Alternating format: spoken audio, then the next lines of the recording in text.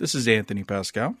And this is Laurie Elster, and this is the All Access Star Trek podcast. Today, we are going to be reviewing Star Trek Discovery episode 408, All In, because Discovery is back after a break, finally. But we're going to cover the news first, and we're going to start with some sad news today.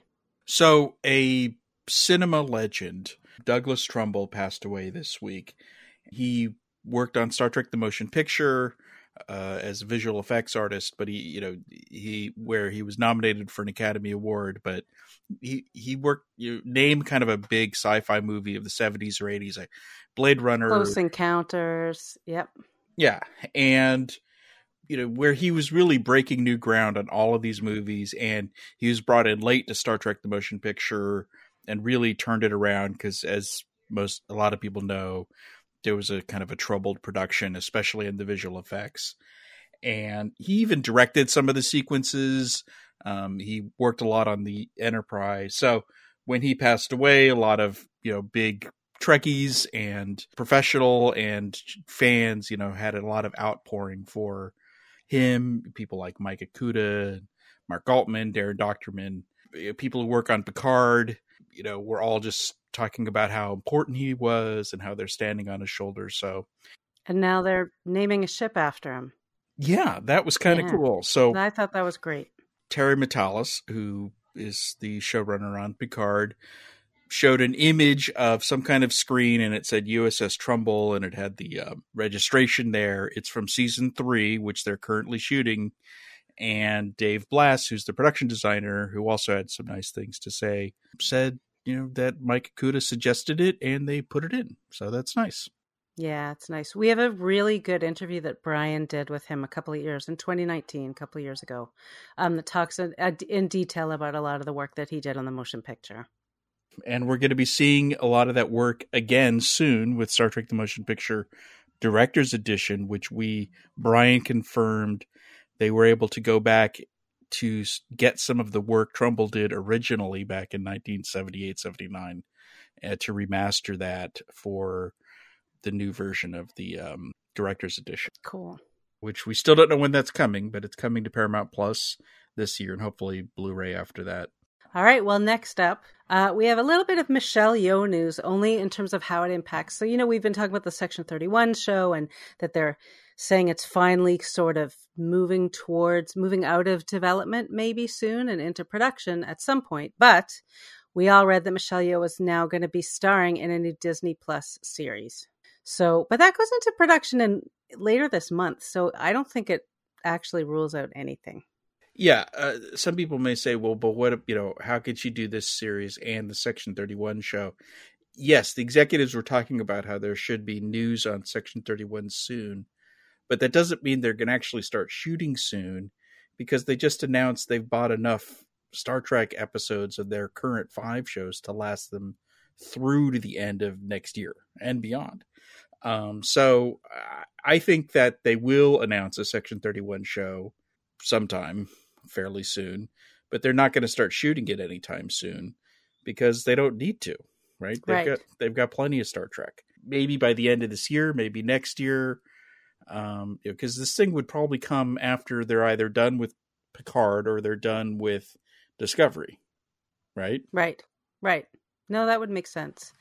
And also, because she's doing so much work these days, they also, I'm sure, are anxious just to get it official so they can map out her schedule well in advance, because she's getting booked. She's not looking for work these days. It's all coming to her. Which is amazing, because how many actresses in their 50s are this in demand? I know. It's so great. It's so cool. So our adopted show, The Orville, has some good news, bad news this week. It's like, the good news is it looks really cool. The bad news is you're not going to see it when you thought you were. So it's supposed to come out in mid-March, and Hulu announced they're moving it to June 2nd. It's kind of a convoluted statement from Seth MacFarlane that mentioned COVID, but mentioned how it was really a scheduling. It sounds like it's more to do with internal Hulu scheduling and maybe where they want it to show up against their other shows. I don't know. Yeah. But then they revealed the opening teaser for the first episode of season 3, which is called New Horizons, which it also includes a brand new title sequence and a new theme for the show. And it's like this crazy, the teaser is a crazy sci-fi action battle with the Kaylon. It's probably a dream sequence because like lots of people are dying and, you know, the ship's getting blown apart. And it has a great ending, which we won't say what it is, but yeah. Regardless, it's very exciting, very big sci-fi action. They're definitely, because we heard before this season, you know, from people like Brandon Braga, David Goodman, that this is, you know, they're really amping it up and they're going bigger this season. And I think that's the message of this. I mean, it's interesting that we got this clip, but we still haven't gotten a trailer. Usually it's the other way around. You get, but we did get our first taste of the show and it's looking good. We'll just have to wait until June. And it occurred to me in June, it was just announced that the Obi-Wan Kenobi show is coming at the end of May. Oh God. So, wow. So in June, you'll be able to watch in a given week Star Trek Strange New Worlds, Obi-Wan Kenobi, or I think they're just calling it Kenobi, and The Orville. And who knows what else. But, you know, so this summer's going to be great for fans of genre stuff. Yeah. Wow. I never would have imagined such a thing, really. Exactly. It sounds so stupid to say, but I think it's true. I think there are a lot of us who are just like, who could ever think that you'd have all this high profile, big budget stuff too. The only other thing I want to say about the Orville is that I don't always notice this, but I thought the music, even just on that clip, was really good. Like it stood out to me. Well, we know it's a very important thing for Seth, the music. Right. He's got the biggest orchestra in Hollywood. And yeah, it sounds great. So last week, you talked to the showrunner for Star Trek Prodigy, Aaron Walke. You guys had an email interview. And the thing I love about, first of all, everybody should go to the site and read it because it's great. It's long, it's detailed. And I feel like it was two people who both, and I think you reflect so many of us who love all the details, the nerdy details about the thought that goes into these shows. And when you have a showrunner who had the benefit of knowing that they had all these episodes ahead of them and could map out everything so carefully, and then someone like you who can ask in detail about all of these pieces, you end up getting a great, happy, nerdy interview. Walke is definitely part of the insider club, you know, the people, I consider Terry Metalis and Mike McMahon, and you don't have to be one of these super nerd super fans, but it's great that sure helps. And if you guys remember last podcast, sorry, we only have 2 people this week, by the way, but the 4 of us had all of these questions, even though we liked the episodes. We're like, well, how does this work? And how does that work? And what is it?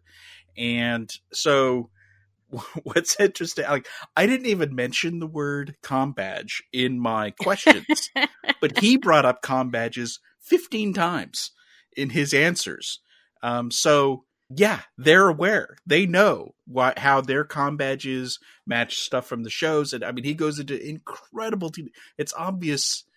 I talked to him later. He's like, he kind of admitted, yes, I've wanted to talk about this for 2 years. And it was like, he was just couldn't wait to talk about this. So he just started typing, you know, and, so, you know, basically, you know, cause a lot of people were asking about uniforms, and he talked about how in Star Trek, there is a lot of precedent for multiple uniforms in the same era, and multiple comm badges. And then he kind of, you know, showed his work, right? He's like, here's where they did it before. Bang, bang, bang, bang, bang, you know? So right. That was good. Last week, I kept on going on about the timeline, how it was giving my brain a pretzel. He's saying, that's fine. It should. But he did kind of lay out the basics of it, right? Yeah. Sort of, kind of. You know, there's a few things that I think now make more sense. So he talks about how the diviner, so, you know, Chakotay goes out, then Chakotay gets into a time anomaly, then Dreadnought and the diviner board the ship and they infect the ship because the diviner traveled back in time. and he had this big plan. And here's how he words. He says, however, this plan went awry. The protostar was lost in the past. That was the thing that I couldn't figure out. It's like the Diviner had the ship, but then he didn't have the ship. So this is some, and he's like, yeah, that's exactly right. Like, so that was, it's not part of the plan, but that's built into the show. That's kind of why it doesn't make sense, but it will when they... Right, because they separated at some point, the Diviner and the ship. And why did they separate? Why didn't he just go back on the protostar? He did sort of indicate that it isn't actually the protostar that made first contact with Solum, the Diviner's homeworld. Here's how he worded it. I think it's safe to conclude that the Federation's exploration efforts in the Delta Quadrant are nearing Solum and will attempt to make first contact soon, but the protostar came to them later. So the protostar isn't the first contact ship. Right. Even though the Diviner is essentially obsessed with it. So, there's a lot more in the interview, but it answers a lot of the questions you might have about the mid-season finale. And he said, look at a show like DS9. We are if you think about season 1 of DS9 did plant little seeds of what was coming. And he said, we're doing the same thing. Some of these things may not pay off for a long time. Some will probably pay off sooner, but they have a plan. They've worked out, they've got a 40 episode order, and they are definitely, planning it meticulously. And that's a luxury that a lot of shows don't have. And he mentioned another animated series he'd done where they had the same luxury, and it makes such a huge difference because, a lot of these shows, they don't know if they're going to have more than 12 episodes. Sometimes, Right. So it's the amount of planning they're able to do, and you can see it in the first 10 episodes of the show, how much stuff already has paid off and threads that have been running through. So read the whole thing. Yeah. If you want. It's long, but it's worth it if you want the detail. There was some other interviews that were out there with the creator. The Hagemans, right? Yeah. They were mostly the showrunners during the first season, and Aaron is kind of at least co-show running the show now as they go into the second season. And they are almost as nerdy as he is, I would say. Yeah.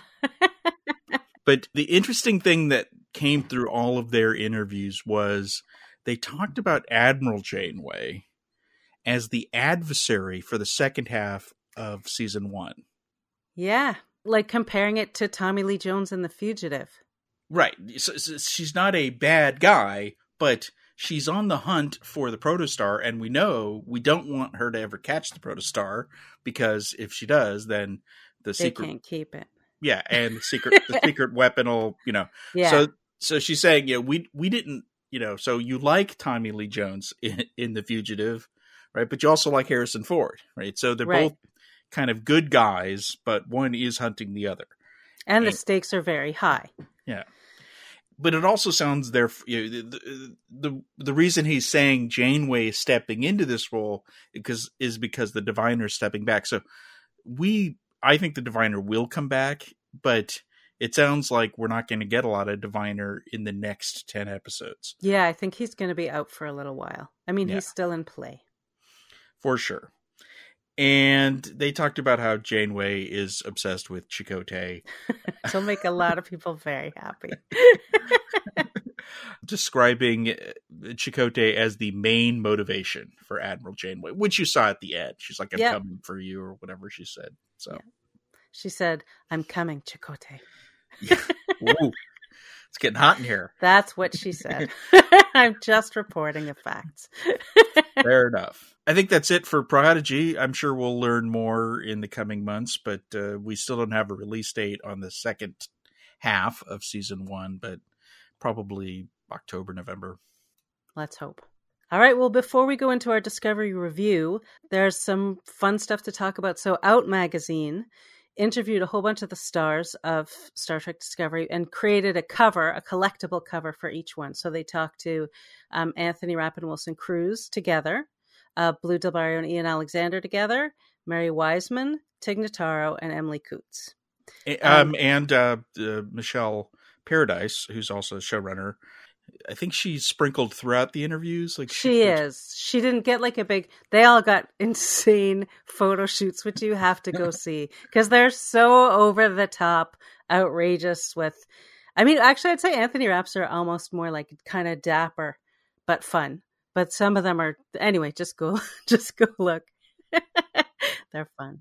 You know, they talk a lot about what we've heard before on the show, which is how important they take representation on Discovery, and certainly the show has gone well out of its way to represent all sorts of LGBTQ people, both behind the camera and in front of the camera, characters and actors. Yep. In fact, something we didn't know is that Emily Coots, who plays Detmer, said that it was a script of Discovery season 2 that helped her decide to come out. Yeah, I mean, I was thinking about that because I think there's so many people who talk about how Star Trek changed their lives, and obviously working on a Star Trek show changes your life. But to have this as well, to have it reach her that way, I just thought, you know, that was pretty powerful stuff. A couple of actual plot, if you could call them that, or character notes I took from the interviews. One is, it kind of sounds like we're not going to see a lot of Gray for the rest of the season. Yeah, I definitely got that. Because it was really, he is officially training to become a Guardian. Right. But still part of the show, but, you know, not around a lot. And Tig sort of indicated that we're going to get a little more backstory on Reno and Reno's wife, who died during the war with the Klingons. Add a little more depth to that character instead of just being a wisecrack. You know, we did get a little bit of that. Remember last season, there was that moment with Tig and Culber? Yeah, I think so. Yeah, so that'll be nice. Anything else on that? No, I think that's that. Are we ready to talk about the episode? All in. I'm all in on All In. You're all in. Well, it's been a while since we've had some Discovery. What are your top level notes on this one? Mostly good. I think it was fun, really. It was a bit of a diversion, which I liked in a way. You know, where they were doing some things different. It was focused. There wasn't, you know, an A, B, and a C and a D story. So they didn't try to give everyone something to do. And, you know, it didn't always work, but you know, it was kind of a quiet episode in a weird way, but there was just a lot of fun dialogue and little character beats. And we got to learn a little bit more about a couple characters, notably Owo and Vance even, and he's my guy, so I love a little Vance, and we got some good Vance in this episode, and he's been gone for a little while. He's been missed. Yeah. So, no, I mean, I liked it, didn't love it, you know, because of a couple things didn't exactly work. Really liked the alien character, Haas. Yeah, me too. And hope we'll see more of him. So that, you know, that's my, you know, we'll get into the details, but that's my kind of front line. You know, we probably won't remember this episode a lot, maybe the character, but, you know, this isn't, you know, but I still enjoyed it. Yeah, I found it uneven. I would say, like, there were parts of it that I felt were great, like lots of fun. And then there were parts of it that I just kept it going, like, I sort of just go, ugh. Like, I just wish they'd made a different choice. Or something doesn't quite work, or something doesn't gel, or it doesn't make sense. So, which is, you know, a lot of times when I watch the show, I guess I experienced that. But there was some good stuff sprinkled in. And yeah, I did. To me, my MVP was Rilek. I thought she was great in this one. She's showing that she's a good leader. And, you know, we get some nice confrontation with her and Vance and her and Michael. So, but not too much so that they're, you know, enemies per se. But she was rightfully pissed. Yeah. No, and she said all the right. I like the way she spoke to them. I really liked a lot of what she had to say, and that she was still willing to listen also. Like, I was like, oh, that's I like her as a leader. They sort of won her over through their trickery and their loophole usage. Well, and by coming clean about it. Right. They didn't hide what they did because Michael stuck. She didn't defy orders. She just, you know, did some stuff in addition to her orders. Right. So, And in a way, it was Vance ordered her. So she was following orders, actually. The whole thing was following orders. So Vance ordered her to do the extra stuff. So I guess. And then Saru checked with her to make sure that she'd been ordered to do the extra stuff, which I liked. I thought that was good. Just that he would, just that he's smart enough to know, you better check, because who knows what this one's up to. Yeah. As I've been saying all season, Michael is a born-again Starfleet by-the-book gal these days. Yeah. Yeah, she may play at the edges, but not nearly as much as we've seen other Star Trek captains. So, and not nearly as much as she used to, because now that she's captain, I think she takes it more seriously in a way. And so she. I think she wouldn't have gone to find Book if Vance hadn't told her to. That's an interesting question. You'd think. Maybe. I don't know. I think she would have tried to get someone to get him, but I think she would have known she couldn't. Or she would have talked Vance into it. Or she would have talked Vance into it. Vance, didn't bother. She didn't have to talk him into it, because he showed up and said, okay, now let me tell you how I really feel. So. Well, he was taking it personally, because he handpicked Tarka and created a situation where he had free reign, and it was his authorization that Tarka used to steal the prototype. It shows how bad things were before Michael saved the galaxy, right? Because they, during the burn, they were cutting corners. They were letting someone like Tarka have a free reign when he's clearly a megalomaniac lunatic. Clearly needs to be overseen. Not taking away, he's a genius, he's got great ideas, but clearly somebody needs to be in charge of this man. And that's the problem for me, is that, when she said that he didn't put anyone in charge of him, it's well, you should be yelling at him, President, because that is crazy.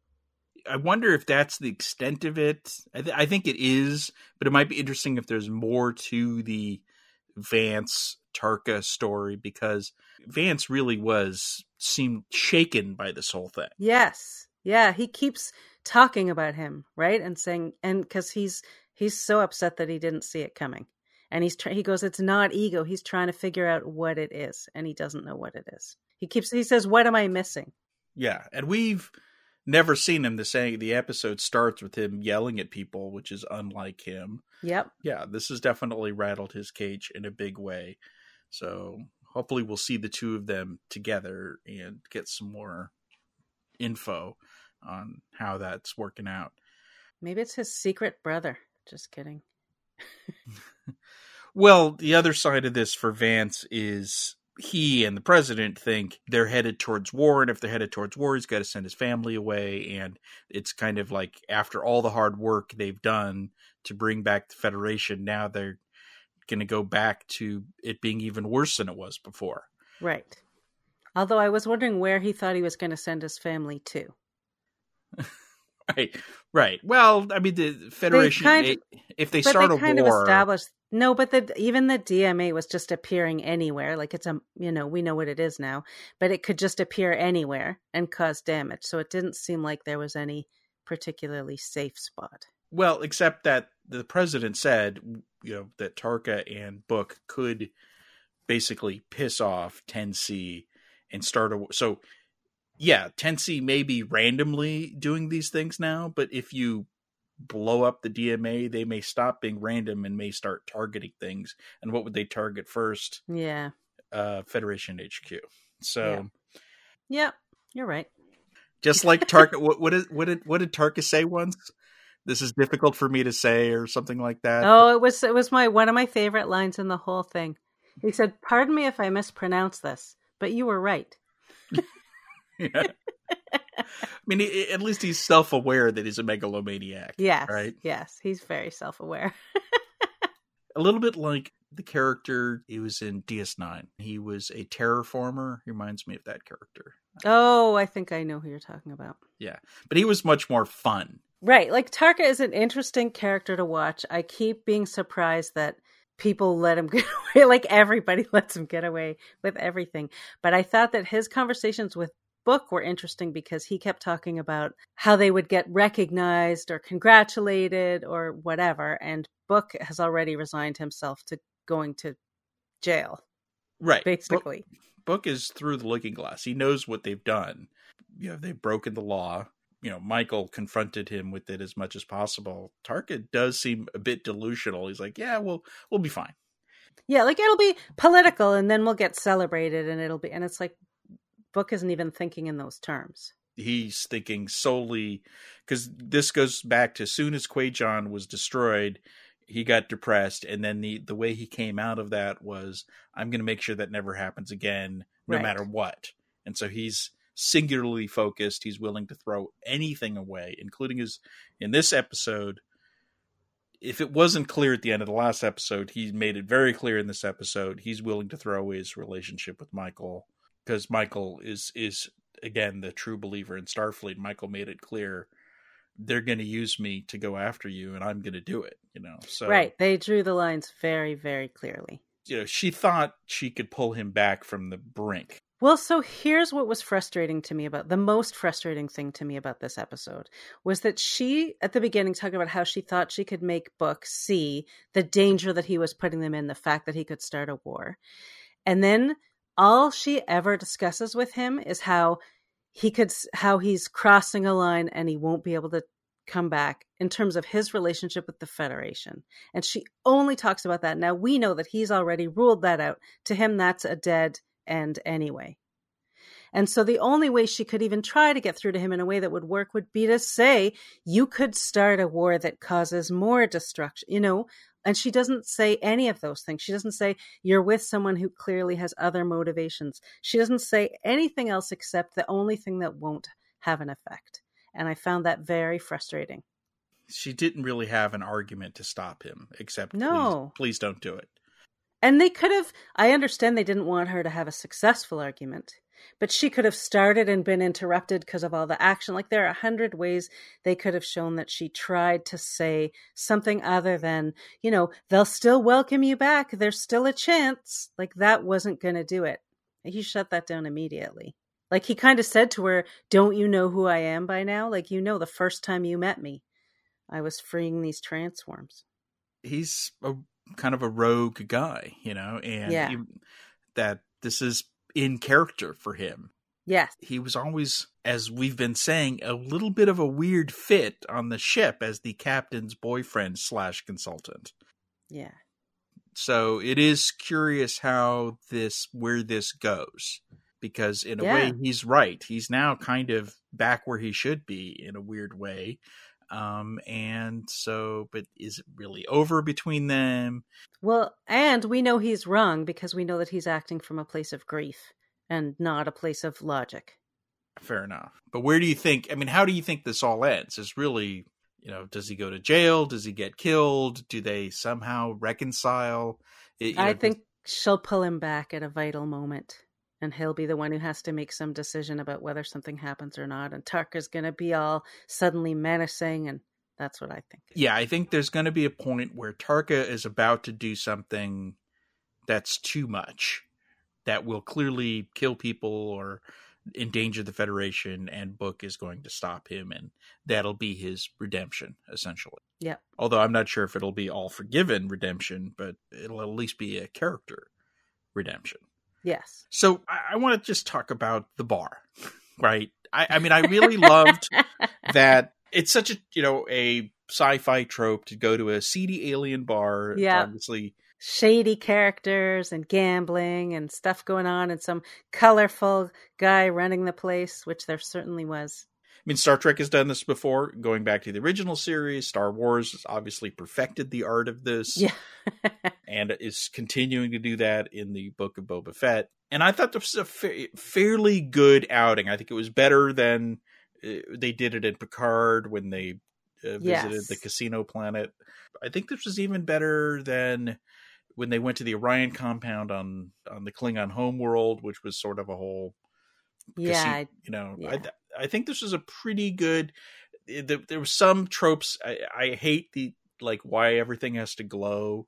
in the future. So the ropes and the the boxing ring have to glow, and the trays have to glow. Yeah. It's the future. It's glowing. Right. Everything lights up in the future. But there were certain things they avoided, which makes sense for Discovery, but it takes you a moment to notice what they're not doing, which is there aren't scantily clad, space prostitutes like you got on Enterprise and you still get in Star Wars. So yeah, that is, I mean, and also if you think about it, if you go all the way back to first season Discovery, they had, when Georgiou is, at the end being all sexed up, it's like there's a man and a woman. Right. So there's both, which I say, yeah, you have to do both or neither. And frankly, neither is actually great. Yeah. I mean, the fact that there was a big boxing ring in the middle of this play, it's just like that didn't make any sense. But no, I think the production design was good. It would have been nice to see more aliens. We saw a few recognizable aliens, but there was like too many humans in this bar. But that's definitely nitpicking. I think the costumes were good. Yeah, I thought everybody looked pretty good. There was nice variety. And definitely Haas was a great character. I love the cigarette girl. Well, she was, as you pointed out, the April Ludgate girl. Right. Everyone's a winner. No, she was great. She gave me a laugh, a good smirk. I mean, there was a lot of humor in this episode. There was a lot of great lines. I mean, Haas was full of weird sayings and analogies and expressions. like a lot of alien sayings that you have no idea what he's talking about, right? But that I think adds to the. I mean, we are out on the frontier. They made it clear, like, we are outside the Federation. We are way out there. And so, yeah, like, things shouldn't make sense. Well, because I like that. And I noticed that Michael used the expression Emperor's New Clothes. And I was thinking, like, who else would know what that expression means? Like, on an alien world, would everybody know what that expression means? And so I thought that it worked well with him just saying all these things. So maybe everybody out there is saying things that other people don't understand. I have a feeling that was something to do with the style of the poker wasn't exactly poker, even though there was. So I think Emperor's New Clothes and a wardrobe were actually types of hands you can win in that game. Like, you can have an Emperor's New Clothes. That's your hand. Like a straight or a flush or a wardrobe. Interesting. So, because it wasn't normal poker, but it was close. It was, sure. Yeah. Well, it was just, you can't tell what's happening by looking at it poker. By the way, the I know we're jumping around, but when they're playing poker and Book and Michael agree to work together to beat the Emerald Chain holdouts, oddly, neither of them was an Andorian or an Orion. I don't understand, because I thought that was who was in charge of the Emerald Chain. They were both kind of just skeezy looking humans, but they decide they don't want those guys to get the evil weapon. So they work together, but that was like the most obvious cheating I've ever seen. I was like, how could they be sitting there playing with these people, competing in this high stakes game, who weren't 100% noticing every single thing that they were doing? Yeah, they were tapping on the table. They were saying things and doing weird, like, they were so unsubtle. Yeah, I thought honestly, they were going to get called out. Like, if anyone was even talking as much as Michael was talking in that game, someone would growl at you to shut up. Yeah. But I thought it was fun. I mean, what they're trying to show is how great these two are, and they still have chemistry. They still love each other in a way, and they really should stop all this bickering over isolinium. Well, they actually did do a really good job, I think, of showing that how connected these two are, even when they're on opposite sides, because they are foes in where we are now, and yet they were able to still team up, to still have conversations, and to still back each other up. They're still tied together. One of the curious things about this bar, it was the Tarka storyline included him trying to find cheaters, and he and Book found a changeling. Yes, and trapped it. And at first I thought, well, there's so many changelings in Star Trek. No, but it was a changeling. It definitely was supposed to be Founder when they finally trapped it. Yeah. And it's like, cool, wow, the Founder. Like, maybe we're going to find out, like, what's going on with the Dominion, what's going on with the Founders. And they're like, I feel like we're not. Yeah. No, it's like they give us just a little bit, but no. Yeah. There's so much world building that's still unclear. That's in the galaxy as a whole. Like, we had that Galactic Summit a few episodes back, and there really weren't that many familiar faces, including the Klingons, as we've been saying. Like, we're the Klingons. Right. But actually, I'm going to mention a race so I'm moving out of the bar now. I'm jumping all over the place, but I'm going into theory land now. Okay. So if you listen closely at the end, they learned something about, was it at the end or the beginning? I forget. But no, it's at the very, very end, I think. Where they mentioned boronite. Yes. And so Voyager fans should recognize that, because boronite is what the Borg used to create omega particles. And that omega molecule. That's a big deal, because there's a whole episode about the omega molecule. And it's kind of, the super scary thing. And I mean, it could just be a coincidence. It could be a red herring, but that was the first time I thought maybe 10C are the Borg. Maybe they are going to bring them into this show. It's a possibility. It's possible. Because maybe, like, after 700 years, because I've said, like, the Borg either have taken over the galaxy or they left, right? Because they've had a lot of time to assimilate the galaxy. So it'd be kind of lame if they're still running around the Delta Quadrant, trying to assimilate this species and that species. So maybe at some point, for whatever reason, they gave up the whole assimilating thing, and they just decided to move out of the galaxy to this other system. And but they're using the galaxy as a power source, which is kind of fits with how they are. They don't care about the galaxy, right? They're like, we need some boronite. We're just going to go scoop some boronite up. And maybe they're trying to, that they're more focused on making omega particles or omega molecules. That's what I was thinking. Like, it could almost be anyone making omega particles. If it's not the Borg, it could be someone, and maybe possibly someone's figured it out. Like, it's no longer dangerous. Like they've kind of nailed it. They've had a few hundred years. I mean, that thing they described is 228 million kilometers, which is huge. It would encompass planets, they said like a star and a couple of orbiting bodies. Now, you would get a ton of energy just from the star, because that's the whole point of a Dyson sphere, is if you surround a star, you get all the solar energy. But apparently that's not enough. They need even more for this field they've created. So I mean, it's so funny, because I watched that episode of Voyager recently to keep up with the Delta Flyers. And I kept thinking of Prodigy, actually, in the Protostar.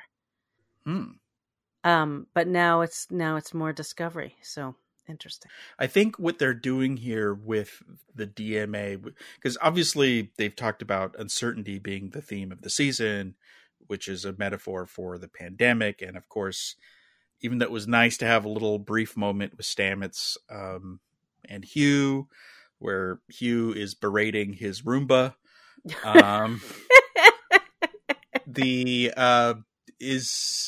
Once again, they have to say uncertainty. It's like, stop saying uncertainty. I know. So this is my biggest issue with the episode too, which is that too many times they say exactly what they're thinking, and they don't find clever ways to say the same thing in maybe a more clouded, interesting way. And I know that's sort of part of the tone of the show. Like, it's a deliberate choice, but it's that exact kind of thing.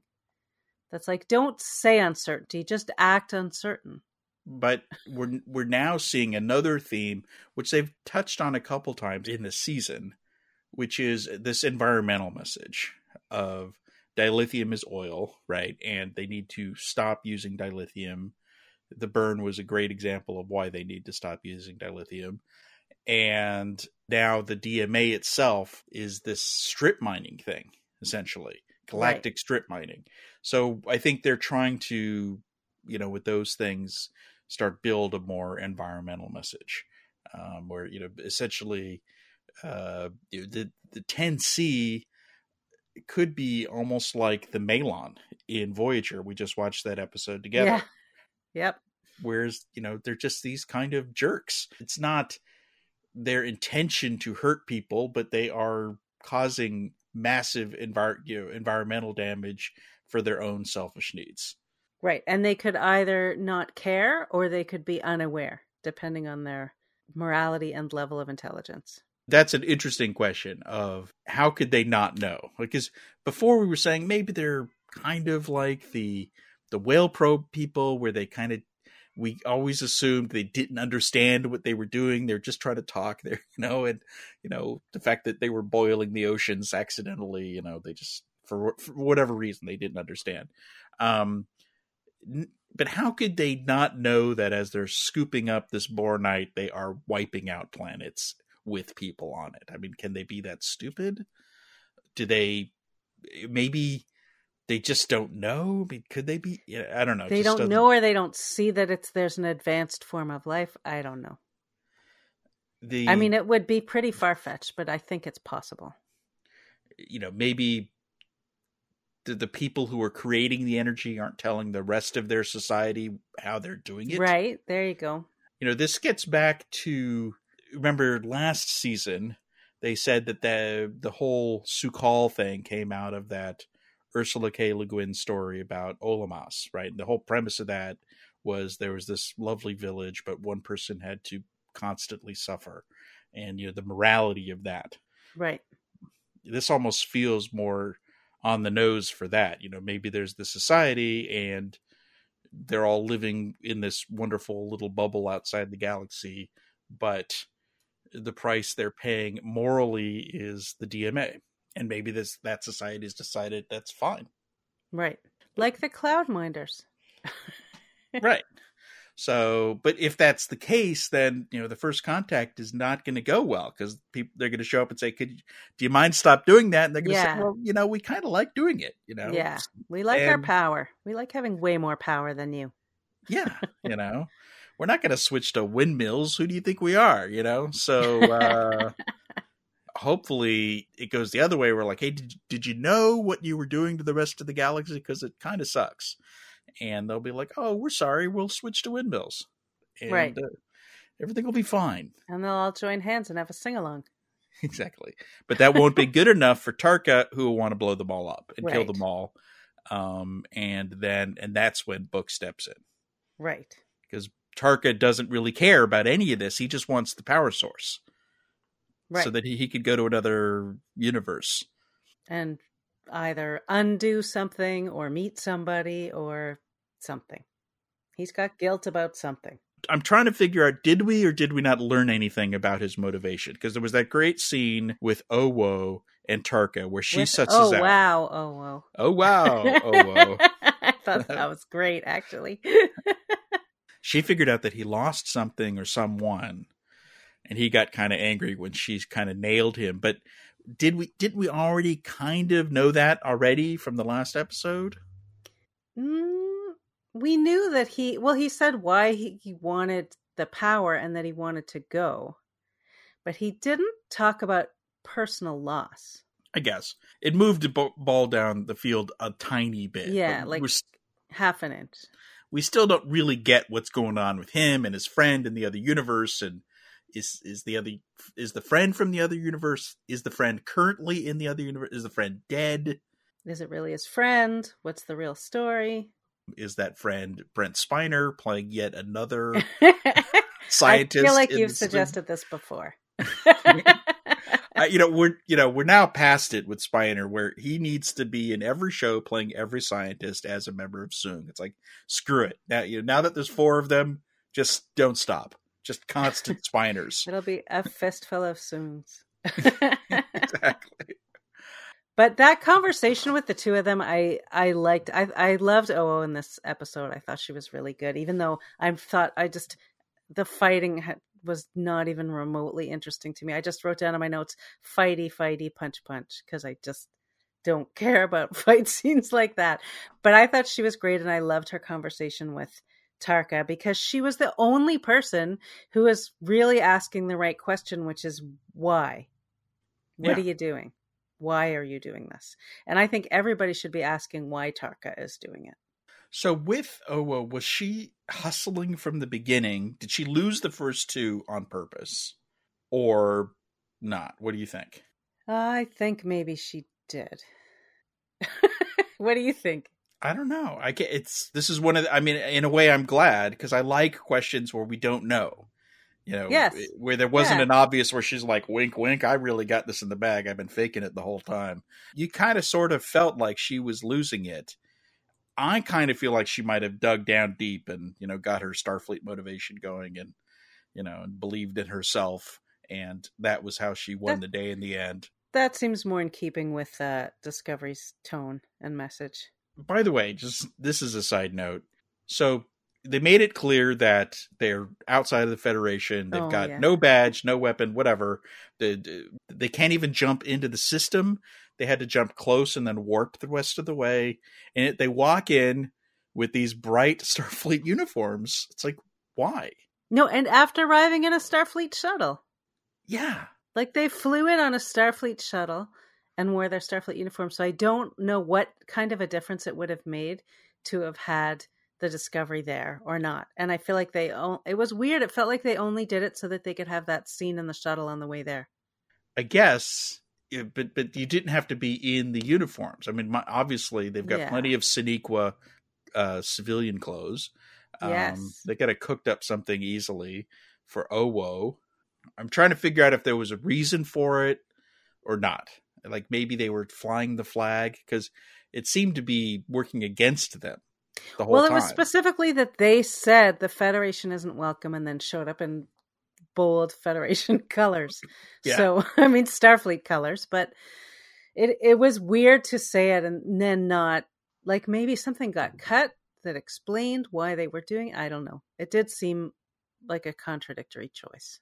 Also, you know, getting back to Paul, who has a nice little B story with Hugh, and they go walking in the flowers, which is nice. There's this more reconciliation with Zora, so no bad feelings with Zora because Paul was Mr. I don't like Zora in the last episode. It was so long ago we forget, but that was just the last episode.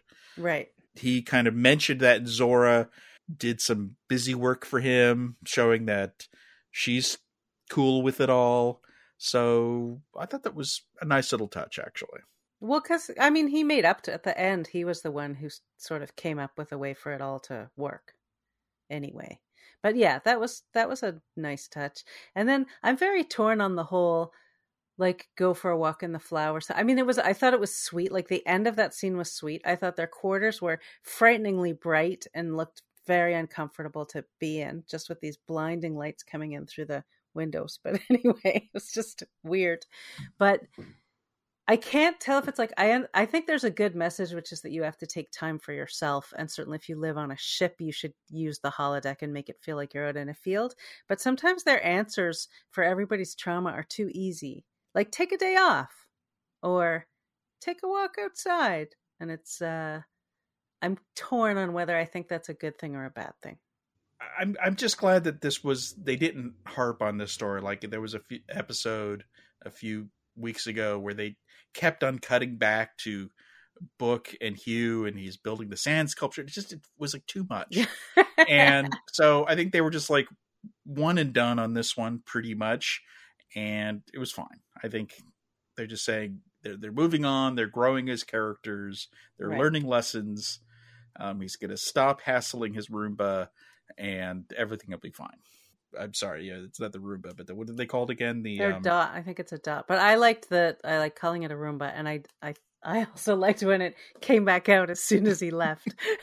It really wants to clean. And it is actually, the weird thing is it is also Zora, right? Or at least Zora must be aware of the dots because Zora has manifested herself as dots. Yes. So they're kind of extensions of her, which may be why Paul feels a little guilty too, right? Because he definitely has some Zora guilt. Definitely. Yeah, but he was fine with the thing cleaning. He wanted the thing to do all the cleaning. So do I, by the way. Do you have, is there anything else? I've got a few lines I liked. Sure. As I said, I really liked the character Haas, and he was just wall to wall with these great lines. My favorite, which I still can't figure out, though, is "I've missed you like a Cardassian Mrs. Cake." Right. So either he didn't miss her at all. He says it to Michael, right? Right. So canon has never established the Cardassian cake connection. I actually looked a little bit and found nothing. I didn't need to look to know that. So possibly Cardassians just love cake and he really missed her, because I think he did miss her. He had some affection for her. He seems to really like her, yeah. So I think they're establishing this episode that Cardassians love cake. It's canon, folks. Exactly. They like a little cake. With their Kanar, they got like a nice piece of cake. Cake and Kanar. Yeah. I like it. What was your favorite Haas line of the episode? Oh, I feel like I want to wait because, we watched the screeners and so there's no captions. And there were so many things that I think I missed that I just was like, I want to wait and make a list or something because they were so good, but I just couldn't tell what he was saying sometimes. I mean, sometimes, like he says, you two were strutting around like Klingons in a disco. Yeah, I saw that one. Or he said something like, act like an Armus, swim the Parathian Ocean with weighted boots. Yeah, it's like is Armus now a species? Right. I don't know. Yeah, that was definitely a weird one. There were other fun, Book had some good lines. We sat down with the Orion, or not the Orion, but the Emerald Chain once, and he goes, "How you folks doing? Things going well in the intimidation industry?" That was a good line. So this is, it's good for Discovery to have a little fun, and it makes this world feel more lived in, and real and grounded in a way, because people do kind of talk like this more than they talk about mentioning uncertainty over and over again. This is when the show gets real. Right. Well, I liked really at the very beginning when she says she's yelling at Vance and Burnham. And she says, "Did you have any idea this was coming?" And they both say no. And then she goes, "Okay, then how did you have no idea it was coming?" Right. I was like, you are right, man. You should be yelling at them. I think that's why in the end it was entertaining. I didn't like this thing and I didn't like that thing. Yeah. But I was entertained by the episode, which is all that matters. It got me excited again for Discovery. I'm thinking about 10C again. I wasn't doing that a week ago. The wheels are turning. Thinking about the Borg. Not sure. I think that's a red herring, but at least it's interesting. So I'm back in the game. I'm happy it's back. Like, I've missed it and I'm happy to be watching it again. And I certainly enjoyed some of the moments, but I do like when everybody has more to do. I'm fine with just give people a week off. Saru had a great moment. There's, and that was enough. We're going to get some good Saru coming forward. I know. So, you don't need to pile it on. And it gave Owo an opportunity. Although I will say Owo was being a jerk and kind of got rewarded for that. Yeah. Right, for being the squeaky wheel. Yeah, I don't think she was being a jerk, but she definitely was pushing at the wrong time for the wrong thing. But I think all that Michael was trying to do was say, like, I get it. I don't think she was rewarding her. Like, I think she was just saying, like, I want you to know I understand where you were coming from. I think Detmer's back there on the bridge going, wait a minute, I wasn't the one yelling at the first, I was following orders and I'm still stuck here on the ship. I don't get to go to the cool bar. So I was the good one. Yeah. Yeah. All right. Well, I think that's it for this episode. Yep, I think so too. So let's wrap things up. What have you got for your bits? Well, I've just got one, and it's a tiny one. But last Sunday's New York Times crossword had a clue, and the clue was the better of two sci-fi franchises, which is kind of, a gutsy thing for them to do, except they got really clever. And if you wrote in either Star Trek or Star Wars, the puzzle still worked in either case. So fun. It's crazy. I often do the New York Times crossword, but I didn't happen to do it on Sunday. And Sunday's the tough one. That's probably why I didn't happen to do it. They're all tough, but Sunday's the toughest one. Yeah, during the week it's easier for sure. There's some easy ones during the week. Yeah. Well, that's fun. Okay, we'll put up a link to that.